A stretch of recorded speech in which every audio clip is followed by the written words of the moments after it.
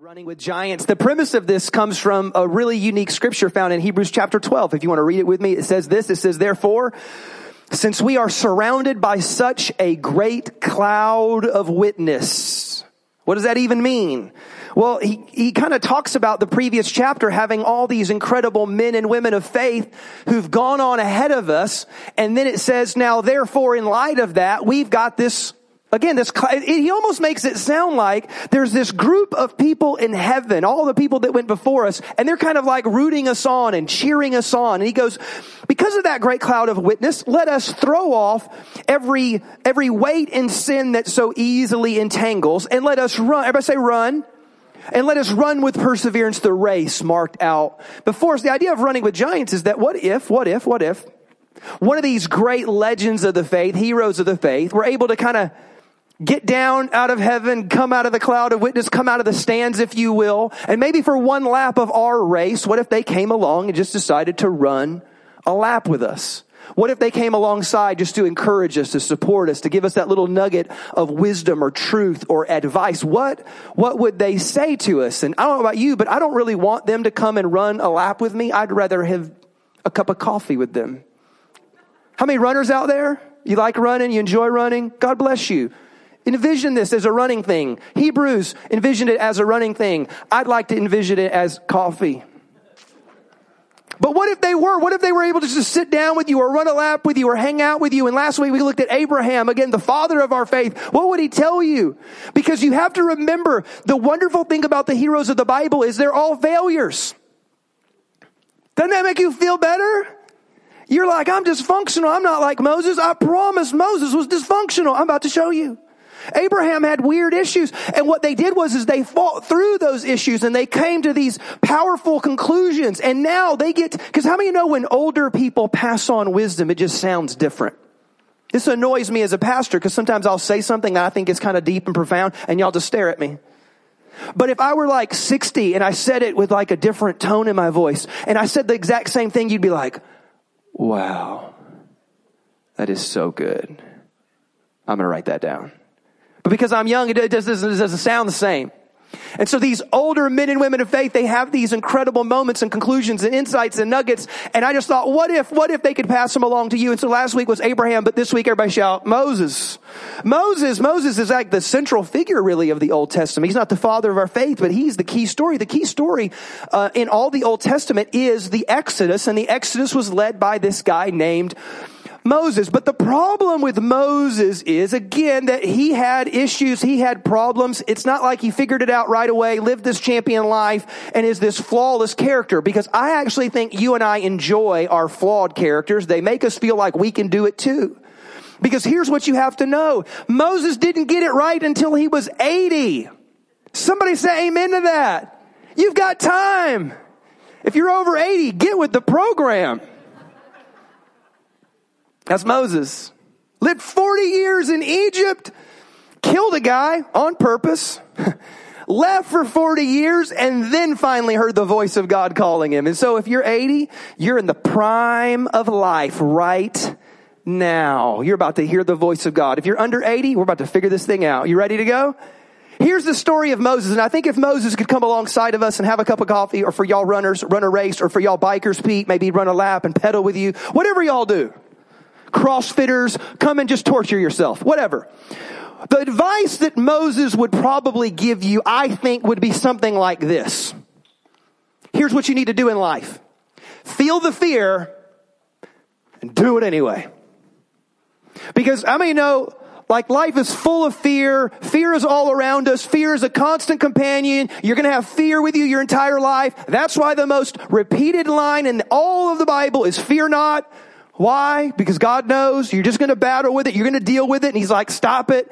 So, but I think Moses would maybe unpack that a little bit differently and say, man, I remember how I experienced fear and how imprisoning it was to me. And I just had to keep trudging along with my fears. I had to keep trusting in spite of my fears, because some of y'all are oblivious. There's about 5% of y'all that don't feel fear, right? You're delusional is kind of what you are. And then you're like, no, I'm full of faith. No, you're oblivious is what you are. But 95% of us, we have fears, and we have all kinds of fears surrounding us. As a matter of fact, you were born with fear. Did you know that? But think about this. Psychologists determined, and I don't know how they determined, but they figured out that babies are only born with two natural fears. The fear of loud noises, and then the fear of falling. That any baby, no matter how old they are, I don't know if they were like, hey, let's yell at this little baby and see what happens. That sounds like child abuse. Hey, let's drop this kid, but catch it, So they're just, but they realize, and so you were born with fear, but, everybody say, but, the other conclusion you have to come to is that all of your other fears that you have in life are learned or adopted. You picked them up somewhere. You were not born that way. You somehow picked those up somehow from the genetic code, from mom and dad, from life experiences. Because how many know parents, we have a job, we have an opportunity to teach our kids about fear, don't we? Like you're supposed to, right? There's healthy fears. Moms, y'all know what I'm talking about. Like, don't stick that thing in your mouth, you're going to choke, right? That's a good healthy fear. Like, little babies shouldn't be chewing on little plastic toys, right? And then you teach your kids, don't play in the road, right? I remember when my son was real little, we would try to teach him no, and no meant no, because one day he took off running and straight up was running straight towards the road of cars coming back and forth. And we're like, stop it! You try to teach him, no, some healthy fears. Don't pick up snakes, right? That's smart. Unless you're one of them hillbilly weird people. Don't pick up snakes. Have a healthy fear of heights. Like, you don't dance on the edge of a cliff. That's just not wise either. There's some healthy fears, right? Like just things that you have a healthy fear of. Then you got these irrational fears. You got these emotional fears, these things that come from somewhere. Like some of you have a fear of rejection. So afraid, like what if they don't like me? What if I don't fit in? What if they don't love me? I have a fear. Some of it's a fear of failure. You have these different irrational fears, emotional fears that somehow got into your life, and life is what taught you how to fear. Again, you learned them some way, somehow or another. You started learning from childhood, right? Did anybody remember like their first major accident in life and you learned some things? Did everybody stick your finger in a light socket? What'd you learn? Don't do that. Yeah, don't do that. I remember I was a kid, one of the first major accidents I had as a child, we had, in South Carolina, we had these big rolling hills, and I had one of them out in front of my house, and it was called Lullwater Lane. It was this road right out in front of my house, and it was this huge, steep decline. And, I was a skateboarder for about 6 months, and I decided I'm going to go down this big, huge hill on a skateboard. Right? I'm like 9 years old. And so you get to going, and what you realize is that like any skateboarders out there back in the day? Yeah. Remember you had trucks, the thing that put the wheels to the board, and then you wanted them tight or loose depending on what you were doing. Well, the problem is when you get to going really fast, if your trucks aren't tight, your board starts to wobble like crazy. And I'm going down this hill at what feels like 60 miles an hour to my 9-year-old brain. And I'm like, oh my God, I'm going to die. And so I jump off the skateboard thinking that is the best way to salvation. Because I'm like, I could just die down at the bottom of the hill, or maybe I can and then here's the problem. When skin meets asphalt at high rates of speed, it creates friction. And so I literally, and again, when you're 9, it's different, man. So I literally hit and slid down the asphalt, and I literally had a patch of skin removed from my right back cheek. Both of my knees were gone. My elbows were gone. I had missing skin on my hand. Whoo! You know what you learn? I'm not a skateboarder. Skateboarding is dumb. Why? Because life teaches you to have fears and respect for things, right? How many ever grabbed a hot iron on accident? You ever do that again? Still to this day, I will get up on a Sunday morning and iron my clothes, and I'll grab that iron and so okay, we're good. I know that it has been in that closet for weeks and hasn't been touched because my wife don't iron nothing. I don't know why. You do dryer and you hang it. Is that what you just said? Anyway, thank you. Life hack. Just dry it and then hang it right away. But the point is that you live in life. And again, if you live life long enough, you have these moments as a kid where you have these fears. But by the time you get a little bit older, your life experiences change. They get way more relational in nature. So all of a sudden you have these fears that rise up within you. Again, these fears of being inadequate. I have a fear of not measuring up. I have a fear of being alone. I have a fear. And see, the problem is this, is that if you become a prisoner to your fears, you're no longer living life. You're just actually responding to your fears. That's what life looks like now. You're not proactive. You're not free. You're not paving a new way. You're not forging into new territory. You're just responding and reacting and all. No, I won't do that. And no, I don't do this. And no, I don't. No, thank you to that. Because that's what you do when you have enough fears, isn't it? All of a sudden, like that person leaves you. I ain't doing that again. Because emotional pain is the worst, isn't it? Emotional pain is way worse than physical pain because there's no great medication for that. And so somebody rejects you, somebody leaves, you're like, I can't trust people anymore. Or you try something and it fails. You're like, I ain't doing that again. Because we not only fear failure, we actually fear worse than that. We fear being seen as a failure. Because if we failed, you ever notice when you fall down and no one's looking, you don't care that much. But when you fall down and everybody's watching you, that's when you feel dumb. So you don't feel failure as much as you fear being seen as a failure. So or you pray, you really have this moment, somebody really talked you into that thing where you put out your faith and you pray and you believe and you pray and you believe, and then God didn't answer your prayer. And you're like, I ain't doing that no more. Not trusting God anymore. Not going back to church anymore. And you have these experiences that drive you into these fears. And then we all respond the same way. Well, I won't do that again. Well, I'm angry. I'm upset. I'm going to kick back and whatever. But what happens when you become a Christ follower, baby?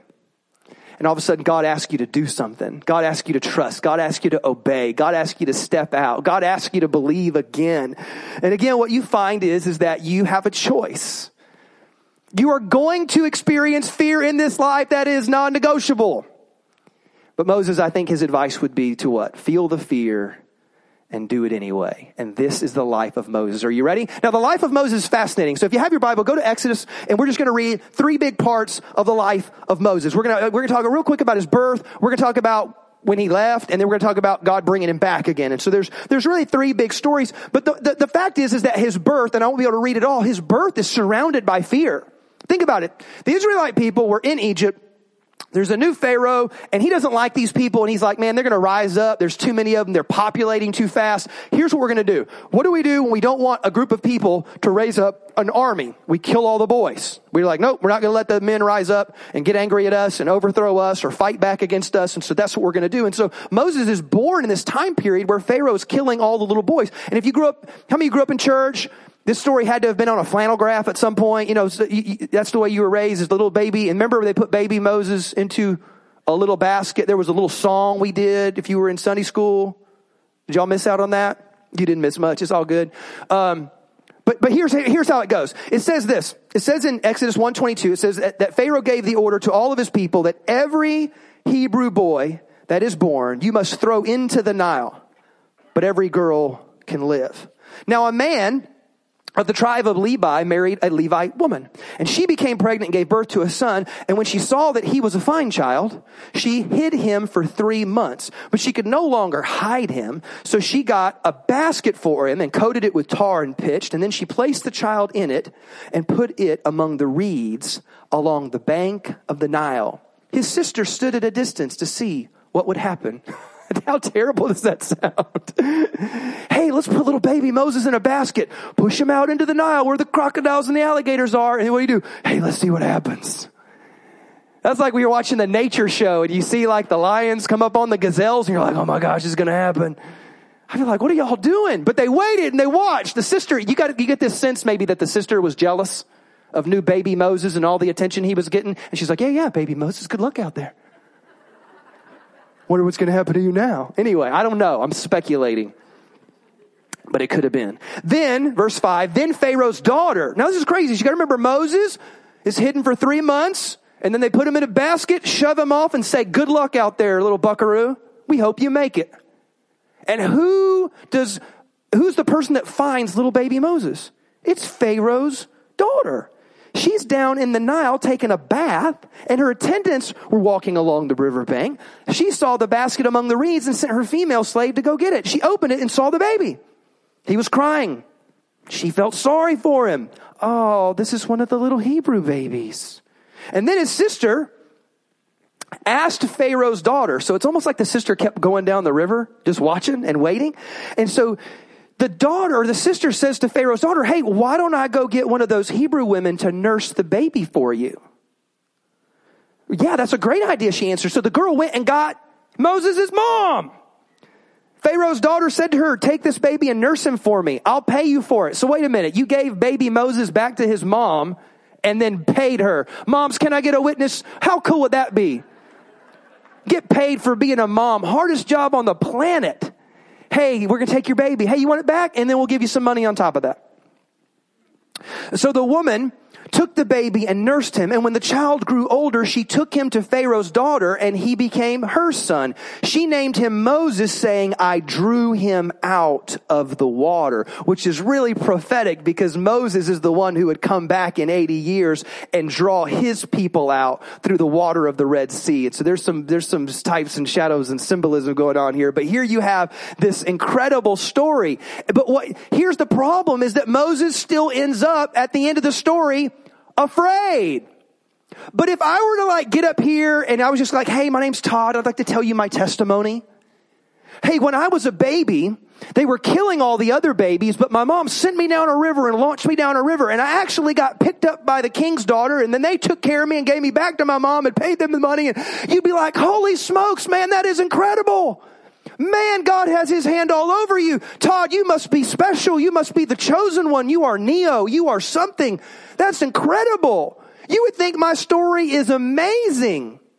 Not Moses. Because here's the reality is that some people look into their past and they're driven by their fears. They take every moment that didn't go right. They take everything bad that did happen. They got every moment where they did fail or they were rejected. And they're saying, I'll live that way. But really, there are other people that look into their past and they are driven by God's faithfulness.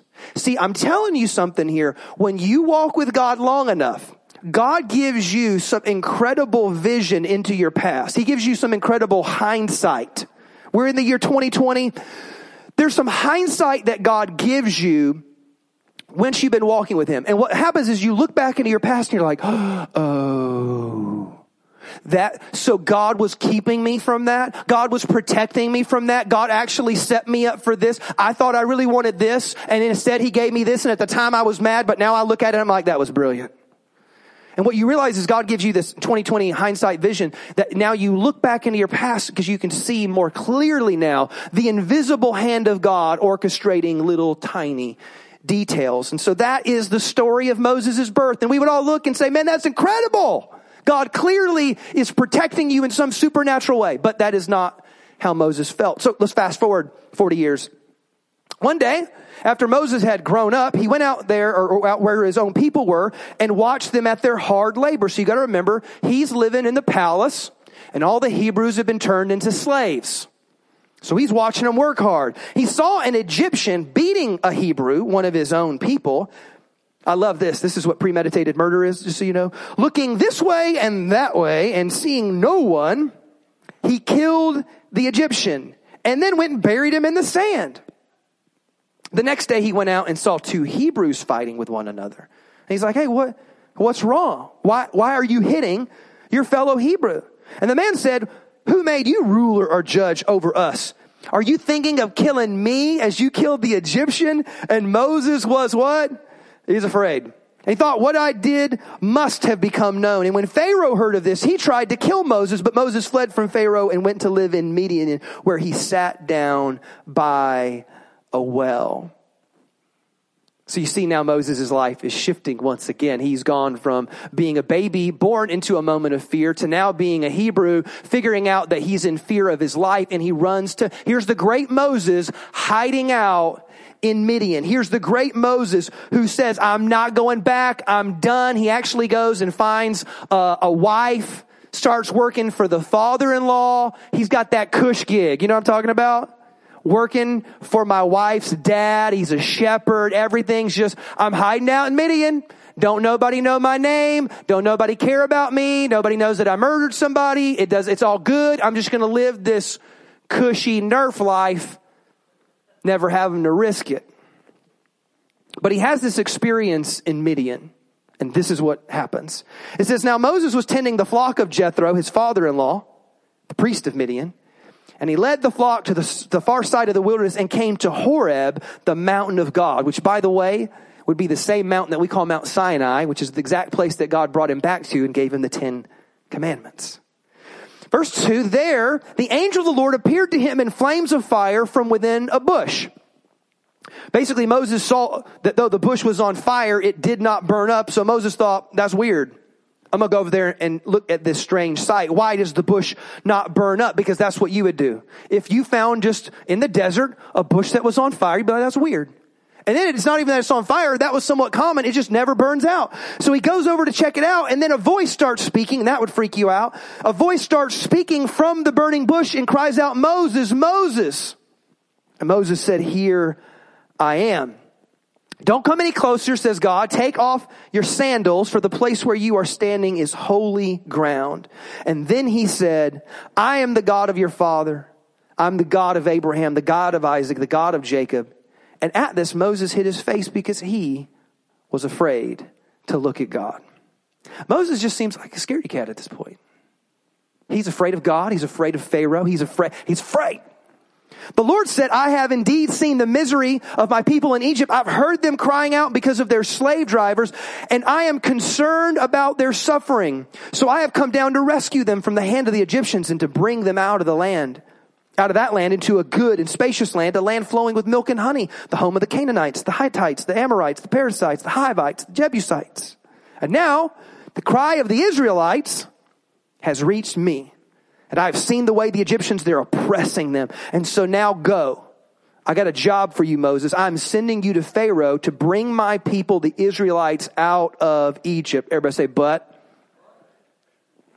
See, sometimes God asks you to do stuff. Ask you to be obedient. Ask you to trust. Ask you to step out. Ask you to hey, I want you to fast. You want me to stop eating? Yeah, just trust me. I want you to be radical in generosity. You want me to give my money away? Yeah. I want you to just obey and do things that don't make, you want me to obey? Yeah, God just asks you to do things sometimes. But Moses said to God, who am I that I should go to Pharaoh and bring the Israelites out of Egypt? I'll stop there because I can't read the whole story, just for sake of time. But for the next chapter, all he does is tell God why God is wrong. You ever done that before? You ever rationalize your disobedience? Well, God, I would obey, but. Well, God, I would do this, but you don't understand. And so for the next chapter, that's all he is. He starts off with like, well, who am I? You know what he has?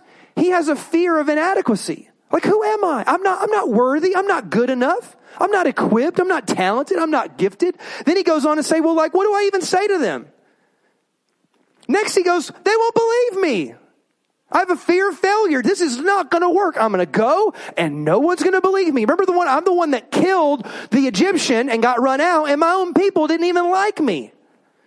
Then he goes on to say, well, I can't speak well, by the way. You want me to go talk? I've got like a speech impediment. I can't even talk good. Then he goes on to just flat out say, God, would you please send someone else? For a whole chapter, all he does is wrestle with his own fears. But here's what I think he ends up saying. Because God gets angry with him. And it almost reads as if, have you ever had like dad get angry with you when you were a little kid? And all of a sudden like the fear of God comes over you? Okay, fine. You don't want to. You just do it anyway. Because dad is so angry. So God gets angry with him. And I think this is what Moses would ultimately say. Well, I'm scared, but I'll go. It's not brave. Remember when Mel Gibson is about to take on the English? And he rallies all the soldiers. Remember like these moments in history where Patton gets up and gives a speech. And you're like, yes, we're going to do this. Moses never has a speech. Moses' speech is all about what he can't do and what he's not good at. And in the end he goes, all right, I'll go. But only because you're making me. I'm scared, but I'll go. And the thing that you have to wrestle with is that same thing. Fear is a constant in your life. You're always going to have fears. You might as well just get over it. The question is will you let your fears imprison you or not? Or will you become like Moses and said, you know what? I'm scared, but I'm going to go. And watch what happens, because the more Moses keeps walking and going, the more God keeps showing up and his confidence just keeps building. This is why the ultimate advice that he would give you is what? Feel the fear and do it anyway. He'd be saying, look, I know they were killing all my brothers and sisters when I was little, or all my brothers at least, and I was afraid. And you know what? I killed a person. They said they were going to kill. I was afraid. And then God speaks to me and I'm afraid. And then I got to go do something that's way beyond me and I'm afraid.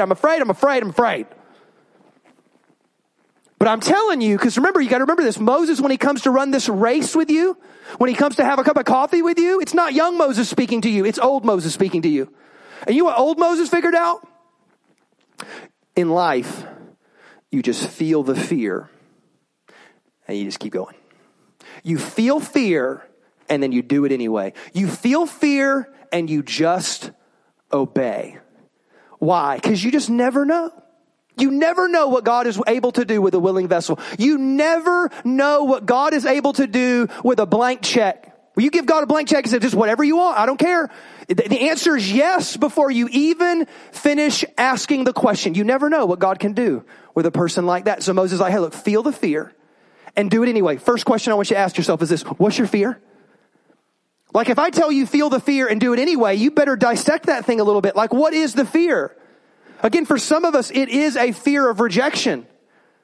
It's a fear of being alone. Like the reason why you settle many times for toxic relationships is because you fear being alone. So you're settled for Mr. Right now instead of trusting God and waiting for Mr. Divine Right.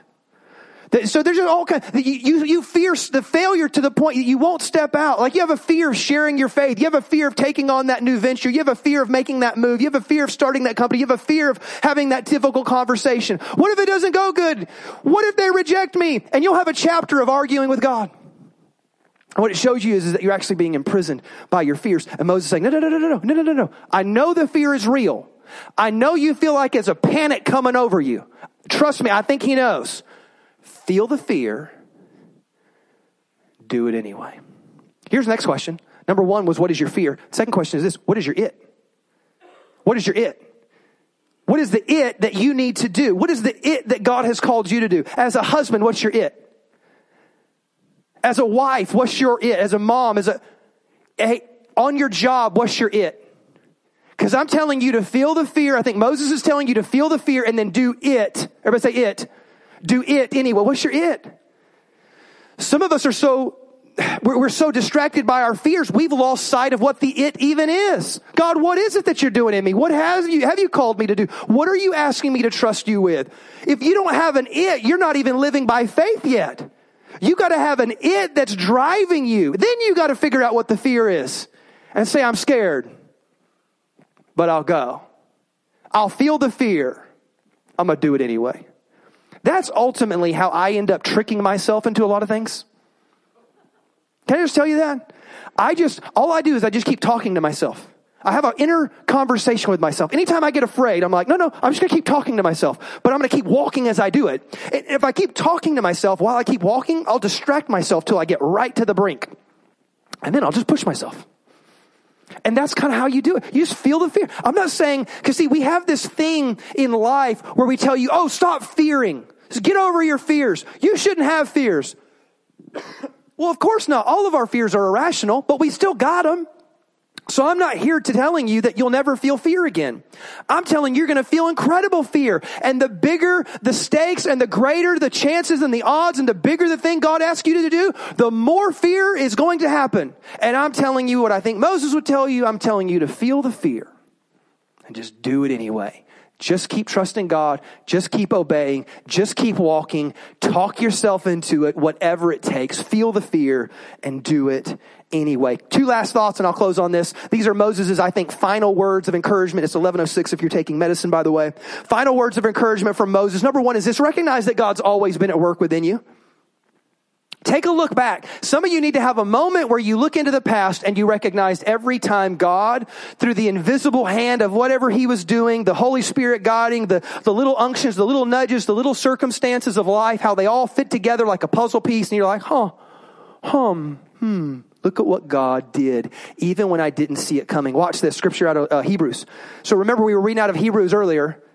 We dove back into Exodus to read the story. Look how Hebrews talks about Moses again. He says this. He goes, by faith, Moses' parents hid him for 3 months after he was born because they saw he was what? He was no ordinary kid.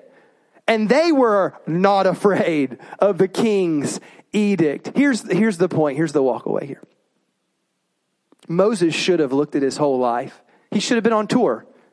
He should have written a book.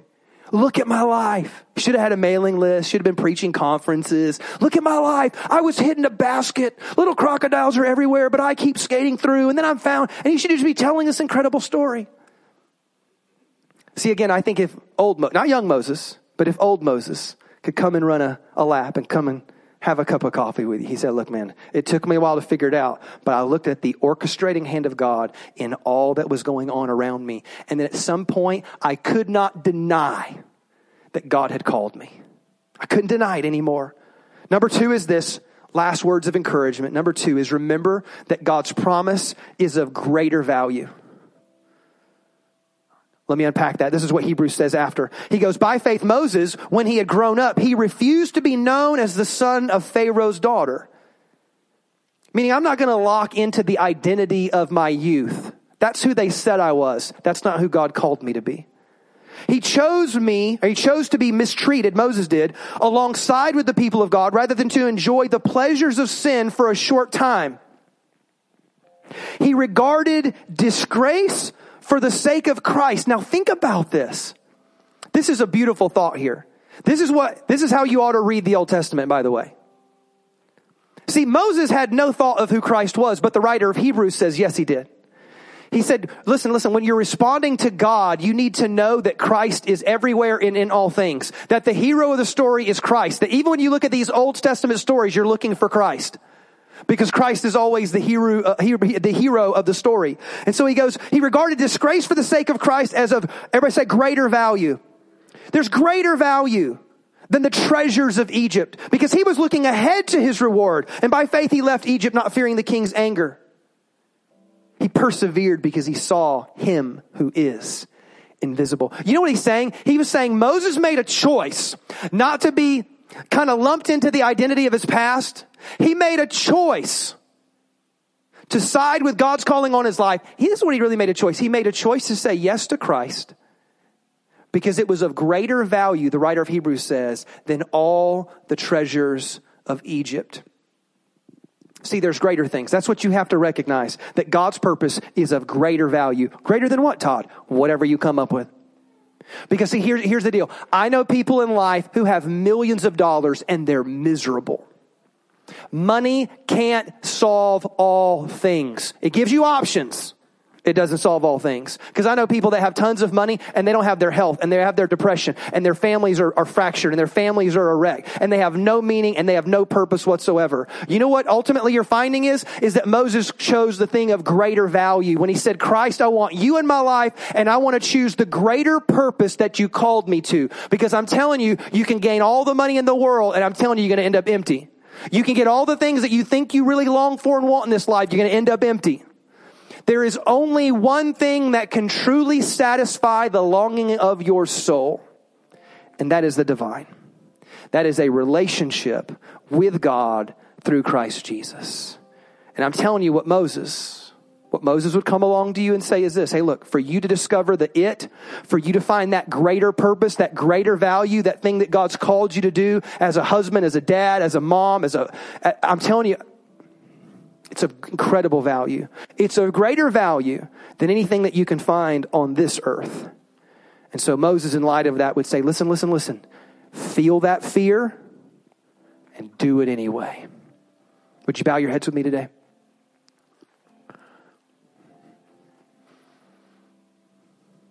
Hey, Holy Spirit, please speak to us today. Be active in our thoughts, in our emotions even. God, speak to us. Hey, God, what's our fear? What's the thing that ends up locking us up?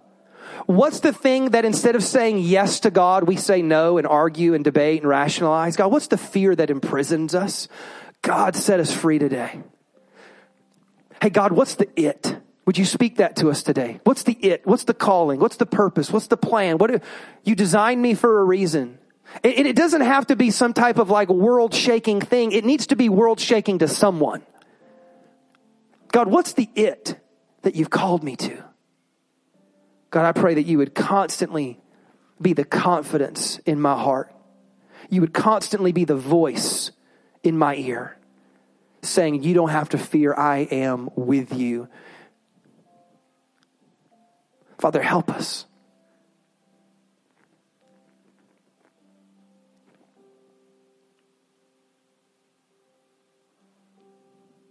Father, we pray in the mighty and victorious name of Jesus. And we all said, amen. Would you give the Lord a big hand clap today?